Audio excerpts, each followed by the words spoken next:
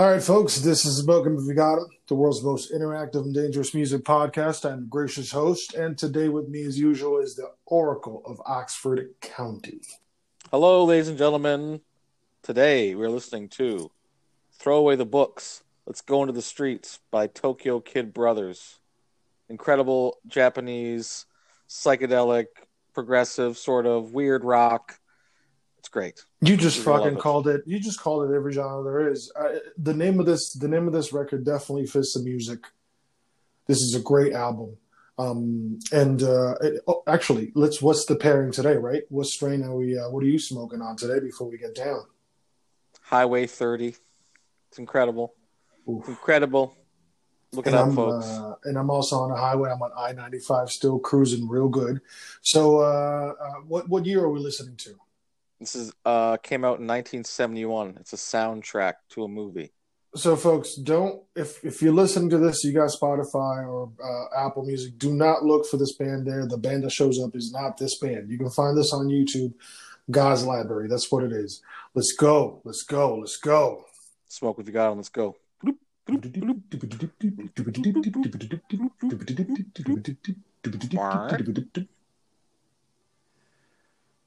Man, listen, we've heard a lot of records here. But this album, I was out the gate infatuated with. I wanted to read about the record as I was listening to it. This is every single bit of music that could exist by this time. And Japanese people have a way of interpreting Western pop music that nobody can fucking touch. So this, even though it came out in 71, a lot of this was recorded in 68, 69. Wow. Okay. And this band never released an album like of their own. This is just soundtrack. And if you notice, like, how there's talking over certain parts, dialogue, yeah. Because that's actually from the movie.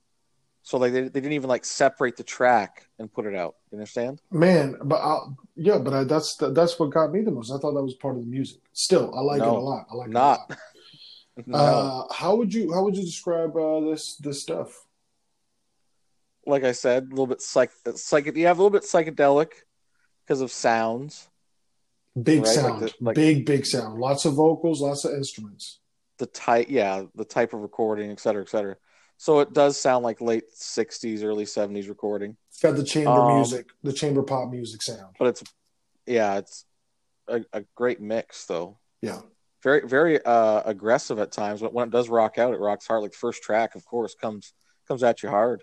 Why? Here's a question, and you know, that's what I'm saying when I mean, like, what do you think is it that Japanese bands, Asian bands, rock so fucking hard at Western rock and roll? I mean, it's just the position, right? I think it's probably because they're not taken serious, right? It's always going to be a gimmick. Hey, that's yeah. I never thought about it that way. Nobody's going to really take it serious, so might as well go really for it. Right, so like you have to really, really rock hard and aggressively loud. Like I can, like, the one takeaway from this A side of this record is the loud shit. It hits you like a ton of bricks. So this is a crossover record from a previous season. We did some Japanese music, obviously, before. Yes, we did, and we talked about Julian Cope's great book, The Jap Rock Sampler. Yes, we did, which is again krautrock sampler. And now we're on Nurse with Wound list. So, folks, these lists are not be-all, end-alls, but they're just very good guideposts along to help you get into the genres, right? And the people that are putting it together are no slouches. You know, we're following people that have clout and that we respect their opinion. I will say that it does take it like 2 notches down for me, knowing that the vocals weren't part of the deal. You know, that the vocals are just a vocal track from the movie kept in there because it didn't separate an audio track. But in my mind, so this was it was intended that way. A musical theater group. Okay, like an avant-garde musical theater group that started in the late 60s. And and toured everywhere. Like that had like a show in New York, had a show in London, so they were successful, right? Mm-hmm. And then when weird music, or I should say, when that wanted like these weirder films in Japan, they wanted music, they hired this group to come do it. So all their albums are soundtracks from these movies. They There never was like a went to a studio and made an album for themselves. there was a killer period of time that has happened in all film history spots, right? So Asia, Italy. There's groups that just show up to do these soundtracks, and that's all they collect, right? But I think this is like in the early '70s. I would think like later on they might have gone more commercial, et cetera, et cetera. man, the sound is cool. There's a lot of But combination of the ones I've vocals. heard, I've heard like from like '70, maybe like for '71 to '73. I think everything they did in that period is like golden. Have and so in those releases that happen after this one, do they also mix the vocals and they have like stacked vocals of like I haven't 15? heard them all. I haven't Okay, heard the whole discography. Right? I read about it. But the stuff I've heard like the supposed like the golden stuff. Right? So, yeah, and it's great. It's it's all like this. fantastic. Nothing sounds like this, legitimately. So I think it's because it is soundtrack music. That's why it sounds irregular. It doesn't sound like. That's a great way. That's a great way of calling it. It does sound irregular, and that really is attractive. And also, since we're going through Steven's list from Nurse with Wound, it makes sense for me. This really brings out a lot the lazy blues period. I can see how this album really influenced the middle part of the Nurse with Wound career when he started getting into digital looping instead of analog looping, which is a dope thing to see in something like Nurse with Wound. Like to hear this coming from there is dope. This is why Smoking the Vegatum is the best. I think it's time to switch over, man. So let's flip it, folks. Do it. Do it again. Do it again. Put your phone down. Let's go. All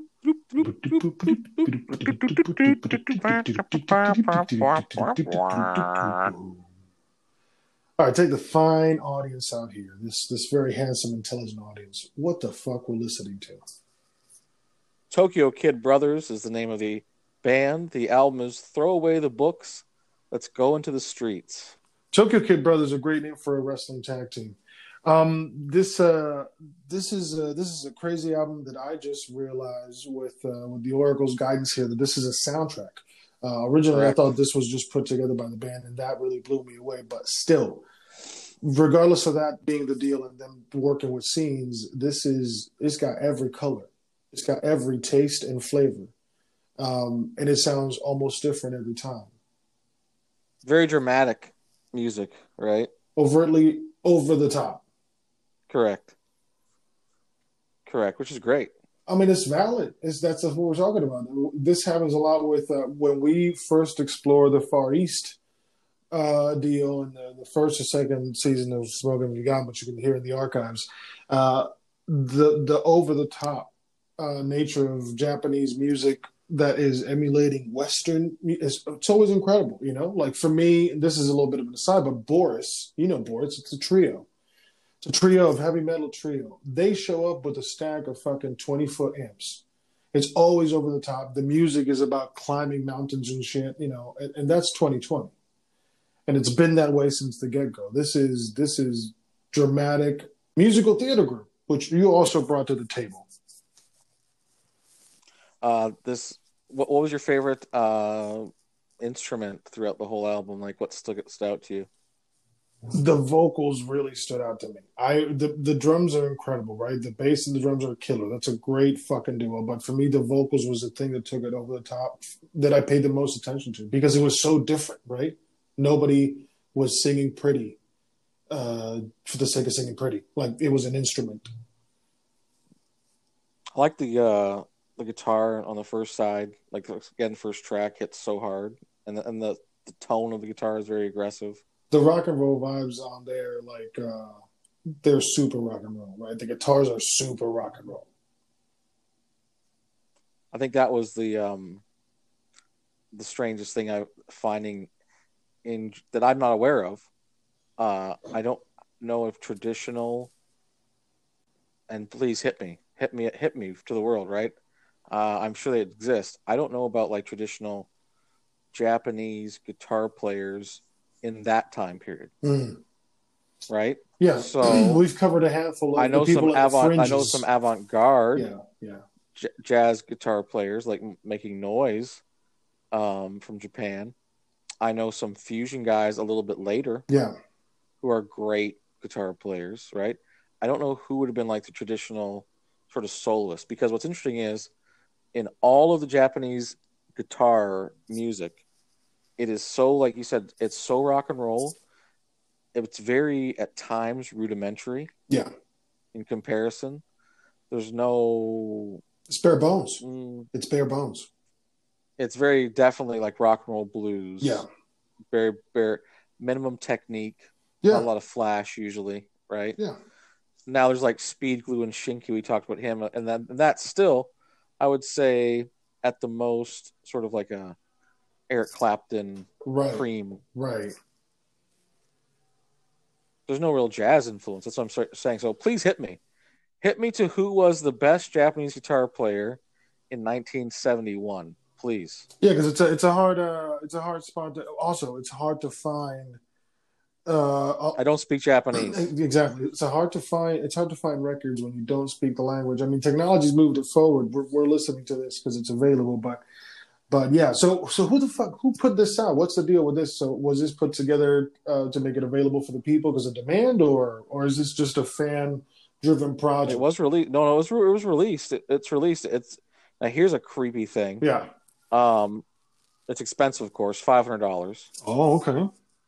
It's the cheapest one you can get, right? From Japan. So it'll take a long time to get back. Dude, it's never. It's on Victor Records, which is actually a big record label, right? Because obviously the movie had to make some money, right? That's what that tells me. Well, the fact they hired a touring band, an act with a reputation, meant they had money. The album has never been sold on Discogs. Nobody wants to let go of it. Ouch! It's a praise, but never ever do people want to let go. One available copy. Hey. So now there you're talking about, okay? Who wants to start their karma in 2021? The right way. The right way. You buy this record. Yeah. You do it. You become the person. You are the person. You become the first. And then what do? You give it to me. Yes. The person who made you a better person for letting you know about this band. And it's a fact. And it's a fact because you've given so much. The blessings that are going to come upon you in 2021. I'm not Joel Osteen here, but I'm telling you. You're working like a god. And I'll tell you something, folks. If you do this, it'll be bountiful in abundance. So don't you know what? We've already given you the light. I've opened the microphone to the light, and the light is talking to you. So stop playing around. For the fine folks that have asked, the archive is accessible via the Facebook page. I got a couple of emails about that. Norway, this week, this past show that we put up, Norway. Of course, there's hip people. They were all about it. So shout out to Norway. Stay white, and catch us tomorrow on one of these great episodes again, doing God's work. Get this band the record. Correct. Get this band the record. Quit playing. Come on. Quit playing. All right, folks. Tomorrow. Smoke if you got them. Let's go.